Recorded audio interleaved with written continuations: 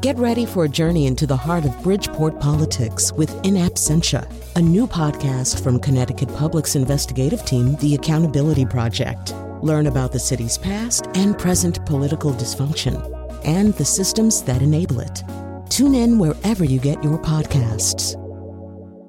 Funding provided by Robert Yeager and the Tao Foundation. Hi, this is Colin McEnroe. So this is a kind of show that we've done periodically. I think we should actually do it more. But this is a kind of unplanned conversation between me and David Edelstein, a film critic whose work I've admired for decades and decades. But he's also my friend. I've known him for decades and decades, too. And anytime we talk, both of those things are happening. I'm talking to a film critic who fascinates me with the kind of perceptions that he has, but I'm also talking to my friend who I need to catch up with. And I think these conversations, for that reason, become a little bit unusual. I'm not saying they're completely unique, but a little bit unusual. A little bit My Dinner with Andre, kind of, to elevate our status beyond all reasonable expectation. But anyway, that's what's about to happen on the other side of the news, so get ready.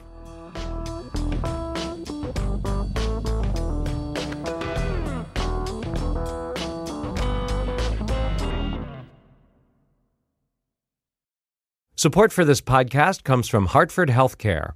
Elevating Health is funded by Hartford Healthcare. ECMO is a leading-edge, life-saving treatment for patients with cardiac or respiratory failure. Dr. Jason Gluck, director of the Mechanical Circulatory Support Program and Emergency Cardiac Care at Hartford Hospital, explains what it is. So ECMO stands for extracorporeal membrane oxygenation, outside the body oxygenation of blood. It's a life support technique that's used by highly sophisticated medical systems for patients with severe heart or lung failure. The technique involves removing blood from the body, oxygenating it, and then returning it back. ECMO procedures happen in the ICU, but not all hospitals are equipped with the necessary technology and staff. Dr. Gluck describes Hartford Hospital's ECMO Go team. So ECMO is considered when treatments have failed. And in our center, with a special ECMO on the Go team, we'll actually take that technology to their hospital and help them out there if they need to stabilize the patient and then bring them back to Hartford for recovery. For more information, go to ctpublic.org/elevatinghealth. Hi, this is Colin. Welcome to the show. Let me tell you the plan to the extent that we have one. David Edelstein and I have been friends for many, many years. Too many years, really, to count. And we like to talk about movies and other culture. I mean, it's, I think, increasingly the case that you can't segregate movies from the rest of culture, even if you want to. So we're just going to have a conversation here towards the end of 2021.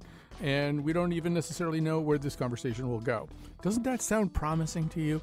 All right, so David Edelstein, America's greatest living film critic, joins us today.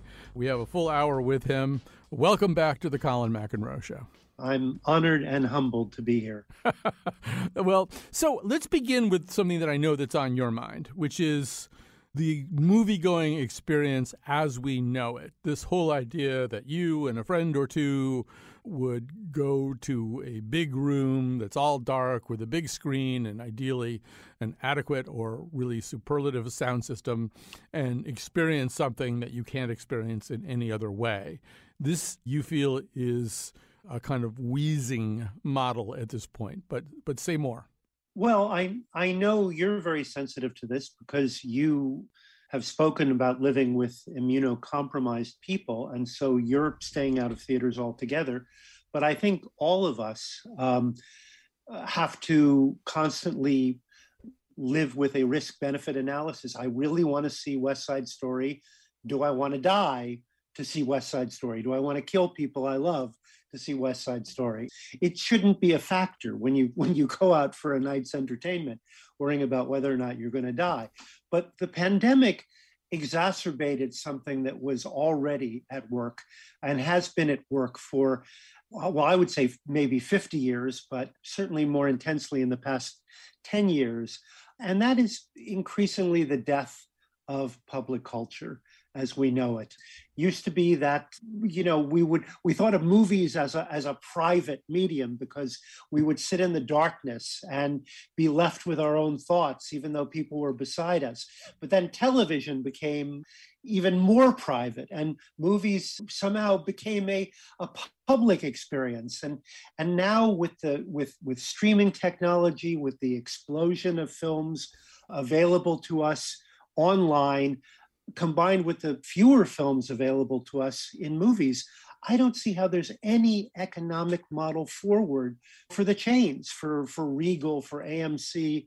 I could name some others, but they've already gone out of business. It's not viable anymore.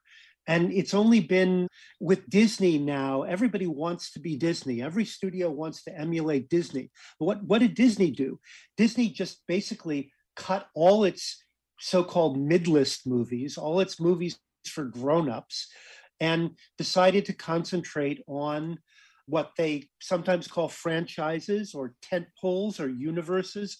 Funny story, back in the early 90s, the critic Elvis Mitchell briefly got a job at Paramount Pictures as an executive.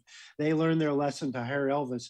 But he would come back and I met him for drinks and he was just laughing. I said, "What are you laughing about?" He said, "Do you know what they call Star Trek at Paramount?" I said, "What?" He said, "The franchise." And oh gosh, did we have a laugh, because franchise was Burger King. Franchise was mobile stations. Franchise was 7-Elevens. Movies weren't franchises. Nowadays, that's serious critics talk about franchises.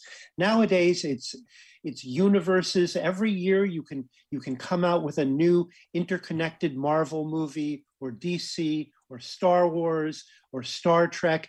That's all the studios want to make. That's all they want to make.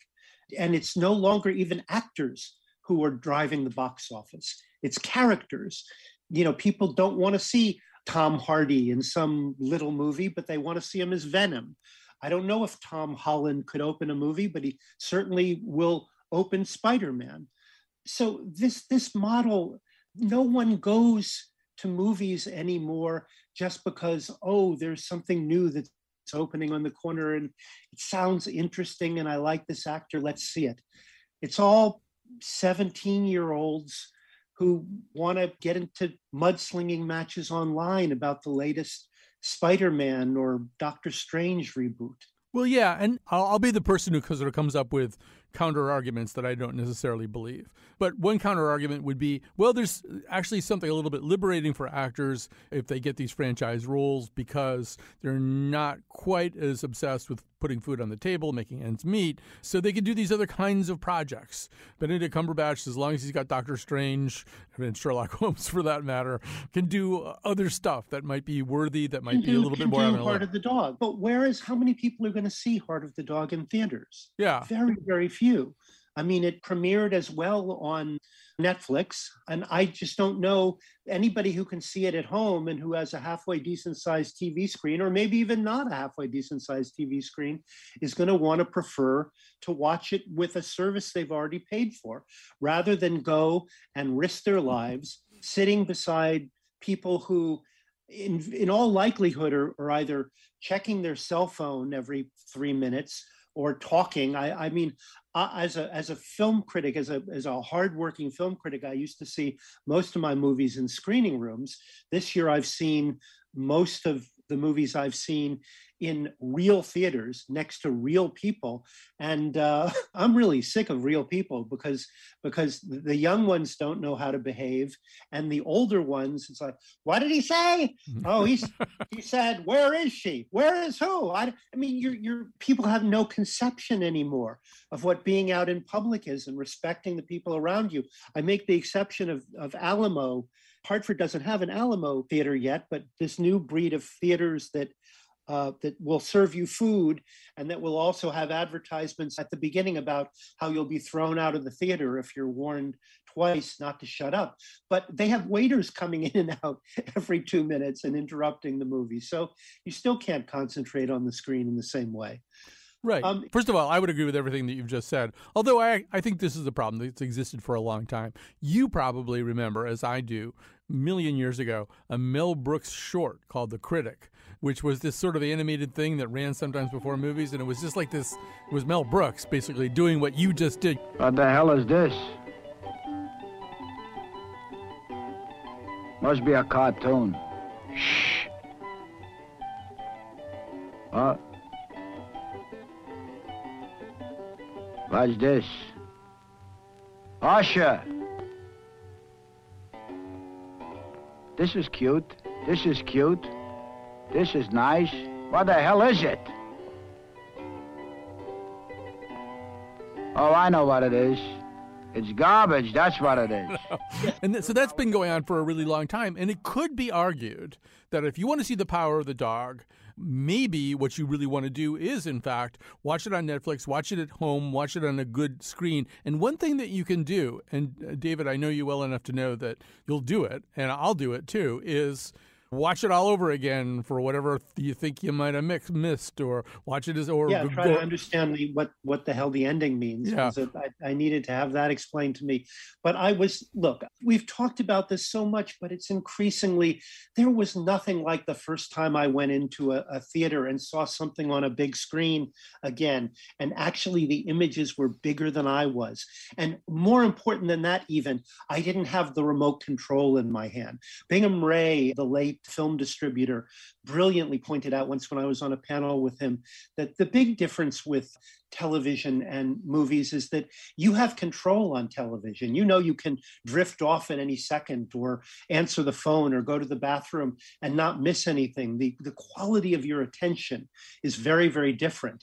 He suggested that if you want to watch something at home and you really want to watch it, that you put the remote in the other room and you close the door, you surround yourself with people who don't want to be interrupted.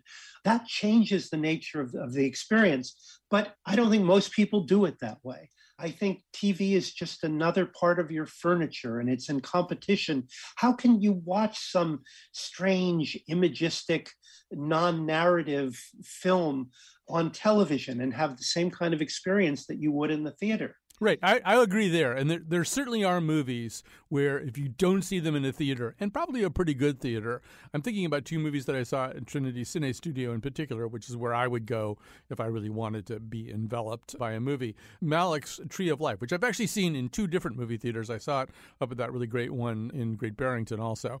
I mean, if you... The Mahayway. Yeah, the Mahayway. Then I saw it at Trinity, and I would put Melancholia, for example, in a similar box, where if you're not going to see it that way, you're going to watch it and you're going to wonder why the hell this movie ever got made. because I mean, you might wonder that anyway. But, you know, because if you don't do it that way, you'll never understand. It's like trying to look at a tiny little Kandinsky or something. Because regardless of what you think of Malick's Cosmos, and that could be a long discussion in and of itself, that movie is a hypnotic, enveloping experience. Nature only wants to please itself. Bless, O Lord, this food. Get others to please it too. Your loving and faithful service. Likes to lord it over them. Bless these boys. To have its own way.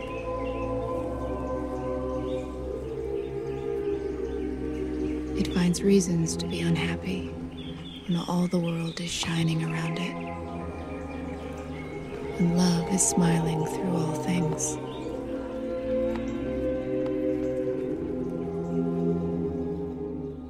And yes, you can get that if you have enough money. Yeah, actually nowadays you can buy a 77 or 88-inch screen for, you know, relatively little compared to what it might have cost you 20 years ago. But still, it's not going to be anything like it is watching it on a huge screen with your mouth on the floor, hearing it from all sides, having it completely fill your peripheral vision. You know, it's funny, I was sometimes in screening rooms, I would see the New Yorker critic Richard Brody, who's, you know, I like Richard, but he's a nut. But he always sits in the front row and a little bit off to the side. And it's like, Richard, what the hell are you doing?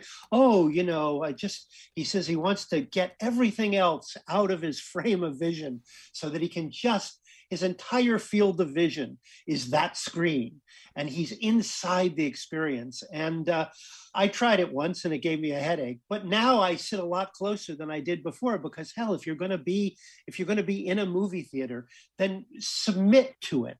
Submit yourself to the experience, provided you trust the director, of course. And you can't always trust them. I'm going to just pause here for a second and say, and once again, push back a little bit and say, against the idea that TV is furniture, I think Don Draper's television was furniture, And so he's looking at it in his apartment and he's realizing that it's a piece of furniture that has pictures and talking on it. And he's going to make all kinds of crappy commercials to go with the kind of, not necessarily really great stuff that's on that TV. I love the fact that, by the way, Aaron Sorkin is now making a movie about the people who are on Don Draper's furniture television. And then what happens is the hardware gets better and better and better, and then people's expectations go higher. I always have this theory that, remember when they moved Jay Leno to 10 o'clock?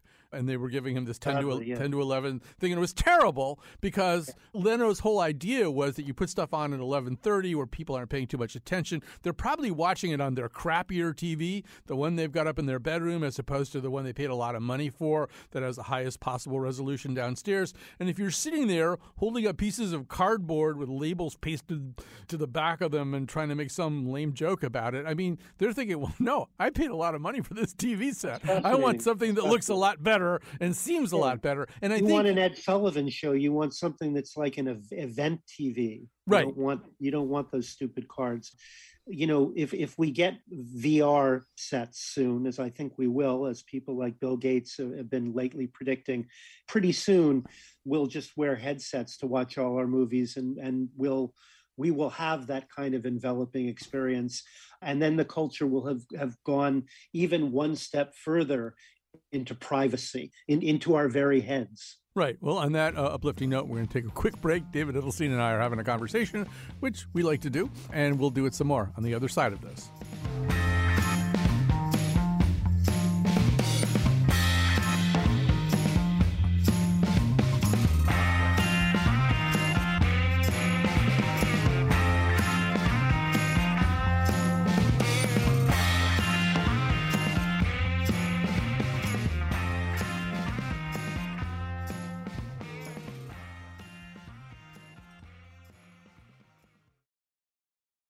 We're back. By we, I mean me and David Edelstein, my longtime friend and America's greatest living film critic, and we're talking about movies. So we talked about the experience, about the venues, about the hardware. Now it's time to talk about the software. Content. Yeah. Boy, I hate that word. So, I mean, one thing that we kind of acknowledged in the preceding segment is that content is blurring, at least in terms of the presentation. So, Succession is implicitly somewhat cinematic, even though it's completely developed for television. I'm sure we can think of some things that are developed for movies that, seem more like they could be on television. It's getting into you just mentioned Aaron Sorkin, yeah. Succession, let's be clear. I mean, Succession is TV. Yeah. I mean, it has a lot of cinematic properties. Breaking Bad had a lot of cinematic properties. The Sopranos had a lot of cinematic properties, but they are TV. They are narrative driven. They are story driven.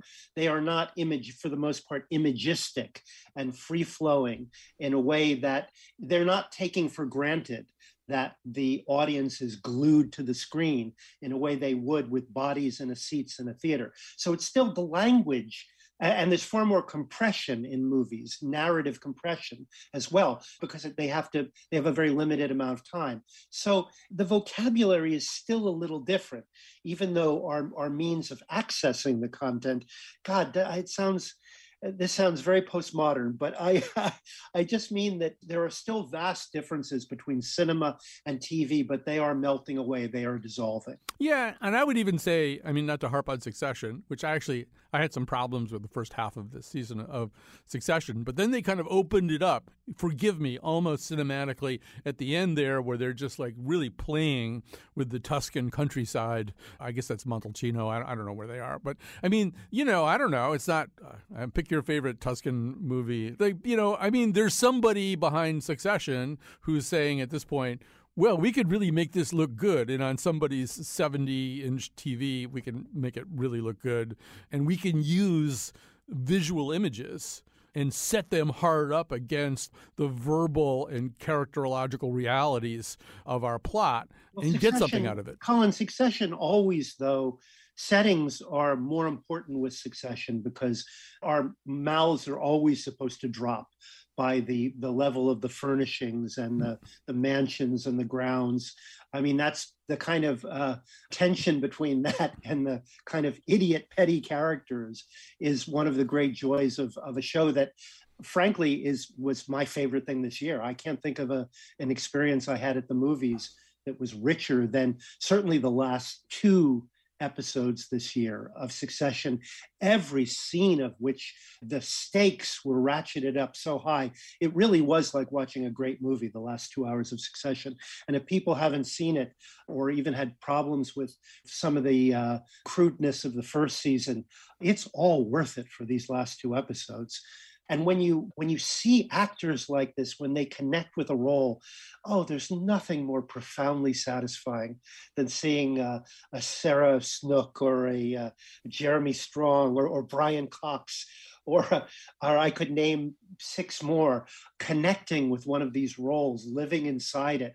And you just fall in love, no matter how hateful the character. You're seeing an actor, a performer, an artist engaged on every level. Yeah, I mean, this is maybe a good time to make a little transition to something that I let you know that I was interested in talking about. Because Succession is maybe the ultimate example of this. And that is what I see as kind of a monocultural tone creeping into so much of what I watch. And that is kind of the serio-comic mode. The mode that is neither fish nor fowl, doesn't go all in as a comedy, doesn't go all in as a drama. When it's being dramatic, it is ready to wink at the audience. I mean, this is so profoundly true of Succession that it's kind of in recent interviews, it kind of came out that the actors don't even really have any consensus about what they're doing. Jeremy Strong, I think, is kind of surprised to hear that Succession's really funny.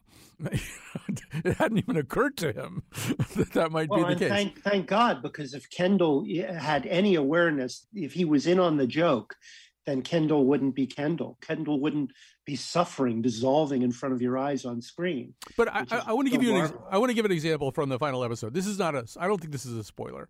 So earlier, seasons ago, there was an incident where this character, one of these two brothers, was involved in the sort of a Chappaquiddick like drowning of a waiter at another sibling's wedding. Nobody has really known about this except that particular brother and his father, his horrible patriarchal King Lear like father. But it kind of comes out in the final episode. He kind of shares it with two of his siblings, and he's a wreck and he's sobbing and he's completely unglued, and they just start joking with him. Who hasn't clipped the odd kid with a Porsche, am I right? I mean, it's like a rite of passage. I've killed a kid, too. Big deal. Shiv, you've killed a kid, right? Yeah. Man, you my wedding in so many ways. I'm sorry. One waiter down, that makes sense. It took me forever to get a drink at her wedding. Please, man. Okay, yeah. I can't believe you. You're right. No, I guess I'm just trying to say, who's the real victim here? I waited 3/4 of an hour for a gin and tonic. And I was having a hard time evaluating what that was. Was it them trying to break the tension and sort of cheer their brother up about the fact that he was involved in the death of a waiter? Maybe something you shouldn't be cheered up about. Colin, I thought that was genius. And I would disagree because I think that was the character is Roman, who is a one-liner machine, is a joke machine. First of all, he has a very pragmatic task, which is picking his brother up because they are about to go into a battle royale. And the second thing is he's actually trying to reach out to his brother and engage with him on the only level that he knows how to talk to people, other than sending them pictures of his penis. He actually is trying to make him smile, to make him laugh. He's a shallow guy. And I didn't think that was about the screenwriter and the director trying to lighten the mood. That was about Roman. That was about a character using humor in a way that you just don't see characters using humor in most things on television. Yeah, although it's actually, we should say that also the sister, Shiv, says, boy, you really screwed up my wedding in a couple of different ways. And it's almost as though the characters are also making fun of who they are. I mean, either they are so narcissistic that they really do at some level feel this way and are making a joke about something that they can see in themselves. And to me, watching all this, it wasn't that I didn't enjoy it. I enjoyed it just fine. And I thought it was really great writing. And I was open to the interpretations that you're suggesting. But it's not something that you would necessarily see in a drama. And I just feel like it's symptomatic of so many things. I feel like every week on the nose, practically, I say, well, it's serial comic. It's not really a comedy. Well, first of all, I kind of think that's a good thing. I think that the blurring of lines I think it's often been true in literature, but the blurring of lines now in television, especially, and movies to a degree, is very exciting. Back when I remember Mel Brooks or David Cronenberg mentioning that back when in the 80s, when movies were at their lowest. It was either Mel Brooks or David Cronenberg? Yeah. I know. I get them confused. Exactly. They're so similar. Yeah. Well, they did collaborate on The Fly. Okay, there you go. Mel Brooks produced and hired David Cronenberg to do The Fly, and they were shopping it around to studios. And there was actually a studio head who said, I just don't think audiences are going to accept the hero and the villain being the same person. And, they just looked at each other. Well, there goes Dr. Jekyll and Mr. Hyde. There goes Raskolnikov. There was King Lear. There goes almost every interesting protagonist in the last 400, if not 2,000 years. That has changed dramatically. It changed, maybe the day it changed for television was the day that Tony Soprano shot to death a guy who shortly before that hugged his daughter, and you didn't expect a protagonist to behave that way. Television changed, and I think it changed for the better. Now, if you're talking about the wisecracking superheroes or the action stars who in the middle of mowing down 100 people will trade quips, that is new. I mean, it probably dates to maybe Butch Cassidy and the Sundance Kid. Maybe there's a way to make a profit in this. Bet on Logan. I would, but who'd bet on you? Sundance, when we're done, if he's dead, you're welcome to stay. Listen, I don't mean to be a sore loser, but when it's done, if I'm dead, kill him. Love to. No, not yet. Not until me and Harvey get the rules straightened out. Rules? In a knife fight? No rules. What? Well, if there ain't gonna be any rules, let's get the fight started. Someone count 1, 2, 3, go. 1, 2, 3, go. William Goldman introduced this kind of facetious, you might even say campy mixture of tones in what would have previously been straight genre pieces. And that's become such a tick right now that I dread going to see most animated films. Pixar has mostly steered clear of it because films like Inside Out really do have this pure emotional core. But a lot of the other ones are just stop joking, stop giving each other high fives when you blow away the villain. This takes me out of the reality in a way that you said you were taken out of the reality in Succession. To me, that's more of what's going on in movies these days. And that's just insecurity. Right. I would say that, by the way, the phenomenon you're talking about in terms of superheroes dates back to the source material. I mean, in the 1960s, DC Comics were just dead serious about everything. There's nothing funny about Batman or Superman or the Green Arrow or Aquaman or Wonder Woman. They weren't funny. They were here to right wrongs, and that's about it. And then Marvel came along, and that was Marvel's vibe immediately from the very beginning. Those Stan Lee and Steve Ditko Spider-Man comic books. He was really funny. But Spider-Man was when Marvel first started out as a film entity, when it got serious, Spider-Man was their marquee character. Spider-Man was the key to their style. Yes, the wisecracker, the guy who stood outside the story. Sure, I agree with that. But now everybody stands outside the story. Right. I think the profound thing, we have to go to another break here pretty soon. To me, the more profound thing that happened in both The Sopranos and Spider-Man in the comic books, because I remember being a kid and reading my first 3 or 4 Spider-Man comic books, and I kind of had been, born and bred on Batman and stuff like that. There's one point early on where Spider-Man swings through the window of a psychiatrist's office and immobilizes him in his chair with webbing, and then just sort of wants therapy. He wants to know why he's doing this. People don't even like him, and the newspaper attacks him all the time. And why would he be doing something like this? And of course, the poor psychiatrist is terrified of him, and I don't really know what he says.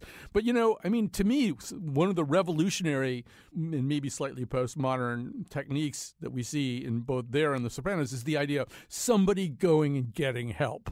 When we first meet Tony Soprano, what's he doing? He's going and getting help because he knows the life that he's leading right now is not psychologically sustainable. He wouldn't put it that way.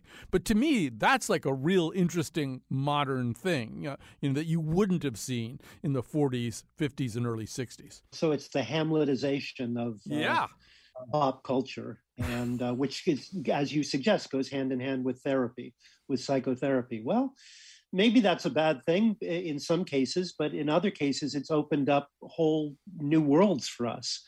All right, so we'll take a break right now. We'll come back with more of David Edelstein.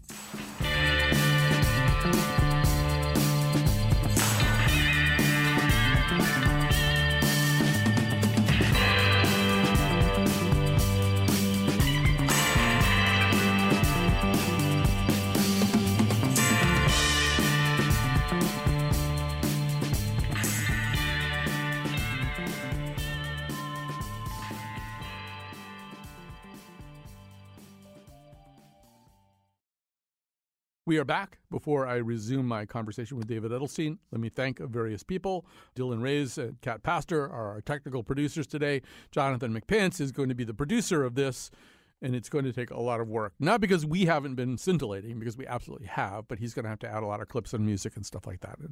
But the thing you're hearing is going to be great. So David Edelstein let me interrupt you. Yes. And let me ask you a question. Okay. What was your favorite movie this year? I know you haven't been to the theater, right? But you haven't, right? Right. So what was your favorite cinematic experience this year? So I can tell you whether I can make fun of you or heartily agree with you. Well, you're not going to do the latter. At the moment, my answer is, and it could be, sort of just a recency bias. I really was struck by the movie Pig, which I saw quite recently. This is a Nicolas Cage vehicle. I'm not a big Nicolas Cage fan. It's about a chef who has come apart, kind of come unglued. He's living in the woods, and people come and steal the pig that he is at least nominally using to find truffles. But then it kind of turns into this just exploration of food culture, and it all takes place in Portland. There's this incredible scene where he kind of gently rebukes this young chef who's fallen into all that kind of gastrochemistry stuff. What is the concept here? We're interested in taking local ingredients native to this region and just deconstructing them, making the familiar feel foreign, thereby giving us an even greater appreciation of food as a whole. This is the kind of cooking you like? It's cutting edge. It's very exciting. Exciting. I mean, everybody loves it. You like cooking it? Absolutely. Derek. And it is sort of about recovering your soul and figuring out where your soul is located. And there's something also intrinsically, to my way of thinking, Buddhist about the level of acceptance and the process that Cage's character uses on his quest. I don't know. I'm sort of looking for answers right now. I'm looking for answers after an incredibly troubling 2 years. And I thought there were more answers or more interesting spiritual vectors in Pig than I've seen in a lot of movies. But go ahead. That was a film that was far about someone who was so far removed from civilization that I think he resonated with a lot of people at this particular time. It was also an extraordinarily beautiful movie. It should be seen on the widest screen, if your TV screen, the biggest and widest screen, because the space around him, the space that's created in the film is very, very important. I felt it was a little predictable. I found the dramatic beats. There were no surprises for me in anything that happened in the film. But unlike you, I admire a lot of what Nicolas Cage does. I admire that he his fourth wife is 27 years old, and he proposed to her via FedEx because she lived in Japan. There's a lot about the guy's flakiness that I find very entertaining, and it was a really good part for him. I believed he would sit and think about truffles and sauces and for a long, long time, and probably Cage did. But it didn't surprise me in the way that I think it surprised you. And maybe that's just that I've seen too many movies. Well, I've seen too many films with that same spiritual journey. So I'll do a callback here, and then I'm going to ask you the same question you asked me. But, to me, I don't remember the Year of Living Dangerously, that character Billy, who's played by Linda Hunt, who's constantly quoting Tolstoy, "How then shall we live?" And to me, Pig does that. It sort of says, how then shall we live? What's good? Where is our soul located? What are good activities for us? What are good ways to solve problems? What are bad ways to solve problems? What are ways in which our attachment to certain things create loneliness for us? To me, those are like major questions. I saw them dealt with in Pig more than I typically see them in movies. Colin, I was asked by one of the CBS morning shows a couple of weeks ago to rewatch on camera It's a Wonderful Life for its 75th anniversary. And in doing some research, I found a number of books with 25 or 75 or 100 life lessons to be learned from It's a Wonderful Life, little sermonettes pegged to each particular scene. And I believe that you could write that book about Pig, and it would probably be a lot more interesting than what I read about It's a Wonderful Life, although certainly those sermonettes are very much in the movie.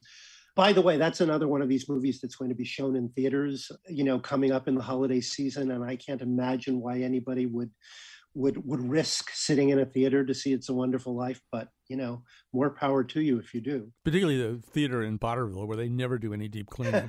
All right, so the theater in Potterville. Wait a minute, the theater in Potterville would have been so great if George Bailey hadn't lived. It would have had dancing girls. It would have had a little bit of raunch and fun. You see that movie and you realize that Frank Capra was such a prig. His idea of hell was actually a main street of Potterville, where people were not Bedford Falls, but Potterville, where people looked like they were having a good time. Right. So I have to ask you the same question that you asked me. What's the standout movie for you? I'm not asking you the best movie you saw. I'm asking you the same question you asked me. What's your favorite movie you saw? Well, I saw two. One about 9 months ago and one about the day before yesterday. The one I saw earlier in the year is Annette, the Leos Carax film, which is a musical. Music by the Sparks Brothers, Adam Driver as a stand-up comic, Marion Cotillard as an opera singer, and a marionette playing their daughter, and then a real girl playing their daughter, Annette. And Leos Carax is a guy I remember very clearly. I panned his first movie in The Village Voice back in the day, and I understand that and the New York Times pan discouraged distributors from picking it up. I've always felt rather guilty about that. I thought Leos Carax was a real poseur, and I still think he's a poseur, but I also think, a poseur can be genuine. A poseur can be striking, melodramatic, operatic, cinematic poses, because their heart is just so huge that it's the only way they can somehow contain their feelings. I thought it was a stunningly beautiful, mind-expanding way of dealing with emotions that this guy just could not express in any realistic form. I think that the poses, the stylization of the movie heightened really authentic emotions of loss and loneliness and jealousy. And there was something early on in the movie. Let me just give you an example. There is a stand-up act earlier in the movie that Adam Driver's character does. He's a sort of typically pugilistic comedian. Well, of course, I've heard the rumors too. They say my show kills. But relax, see my contract? Save your breath. Says so here. Mr. Henry McHenry is not allowed to make the public laugh to death.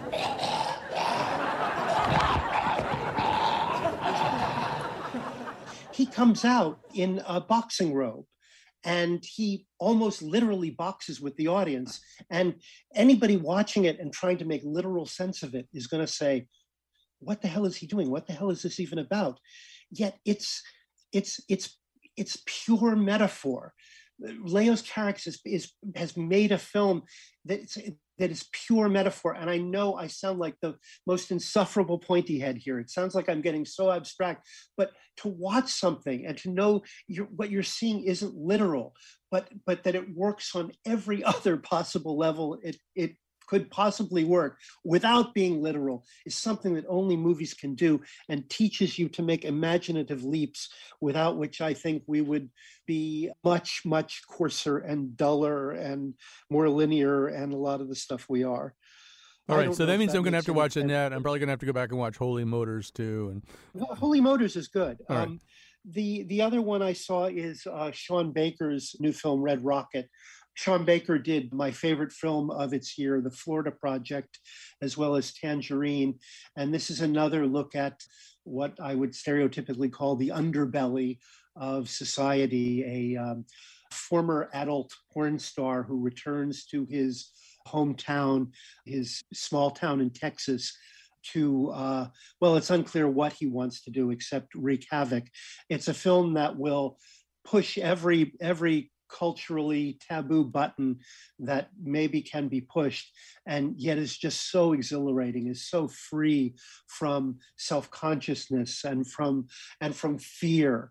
Sean Baker is, this character is absolutely hateful and absolutely charming and transporting at the same time. And you don't have to reconcile those two things. Hey, if we could reconcile our feelings, we wouldn't need drama. We wouldn't need two opposing points of view carrying on at the same time. The fact that you could have that in a single character, you could be so divided about characters. I think that's a glorious thing. And I recommend the film very, very highly. It is just opened in New York. I don't know if it's open in a lot of other places. I have a list of movies that I have seen and I've loved. I mean, if you haven't seen Velvet Underground and Summer of Soul, two documentaries, very different rock documentaries, one of which I believe is on Apple TV, one of which is on Hulu. Subscribe and subscribe. It's easy for me to say. Well, actually, since you're going there, I'd like to hear your thoughts, because this is the most troubling thing to me, is in terms of movies that have sparked, if you call it a movie, whatever's that have sparked conversation. Another music documentary, Get Back, all 7 hours and 48 minutes of it.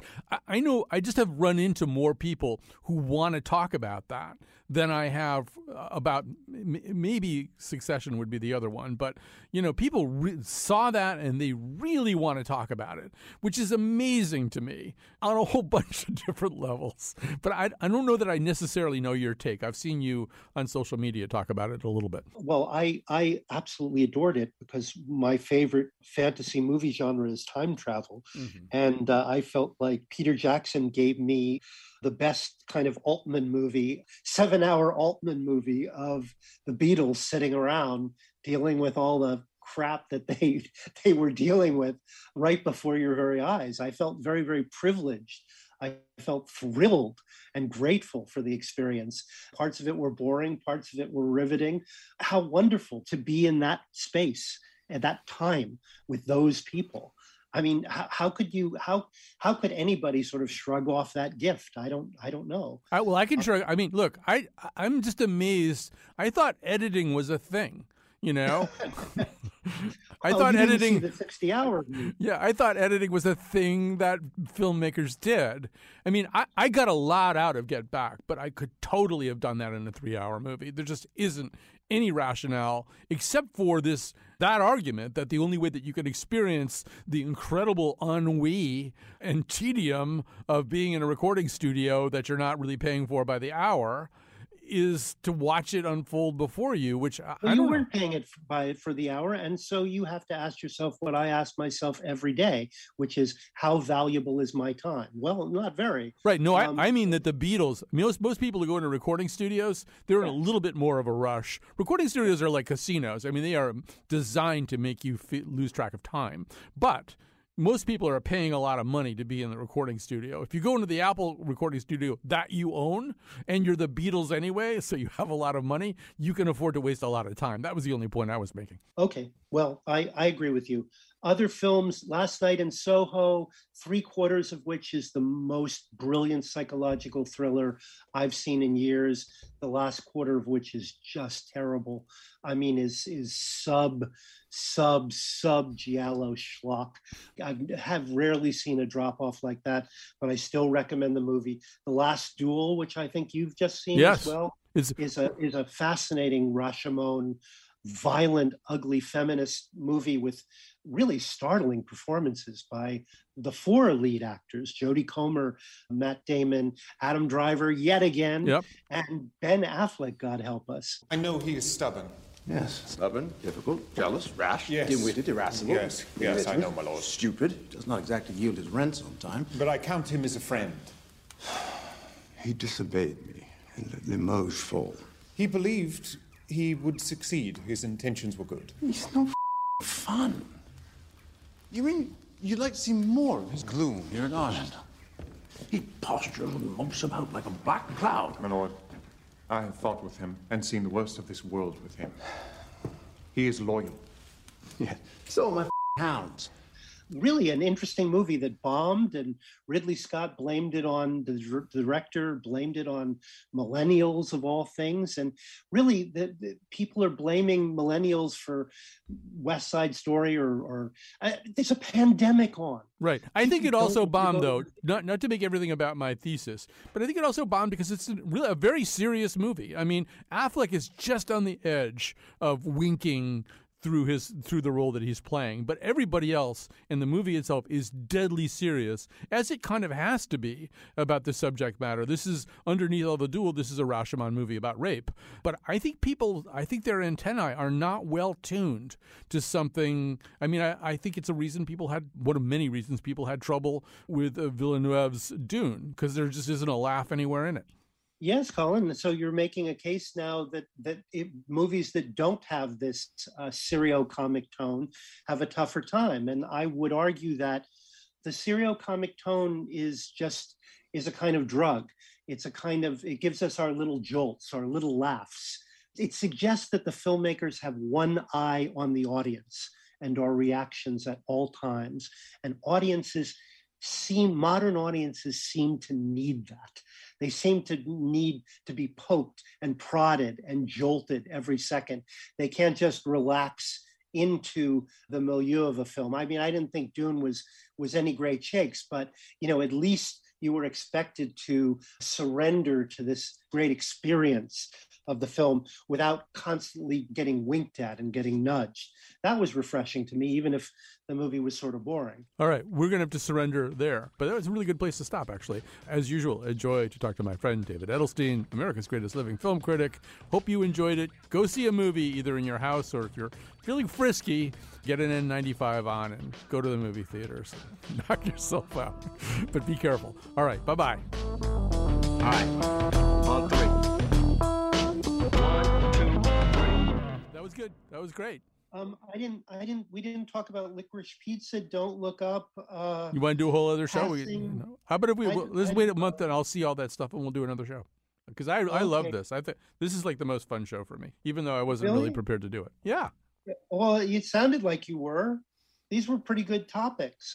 I have so much to say about passing and about... I want to see that, yeah. I'm Your Man is a really good one, really interesting one. Don't Look Up is not good, but it's a real satire. I mean, it's a real barbed satire of what's happened during the pandemic and global warming and our inability to deny reality. I mean, it's really, and the idea that Leo DiCaprio and Jennifer Lawrence would do it. I mean, on December 25th, that goes on TV. Don't Look Up. I really want to see it anyway. I'm back and be back in the back teaching.